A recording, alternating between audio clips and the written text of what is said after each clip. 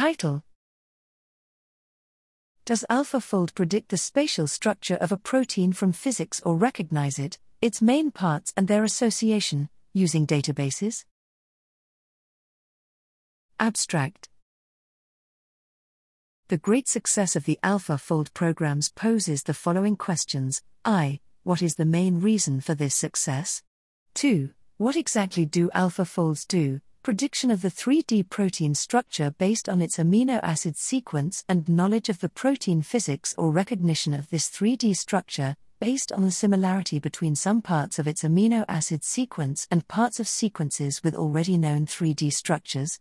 The answers given in this paper are: the main reason for the tremendous success of the AlphaFold is I. The usage of huge protein databases, which already cover all or almost all of the protein superfamilies existing in nature.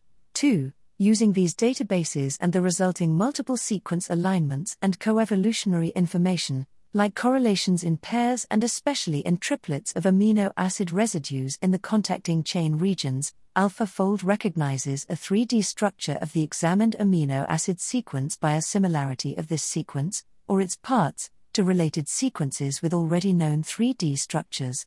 Concluding, I have to emphasize that this paper does not diminish the merit and utility of AlphaFold, it only explains the basis of its success.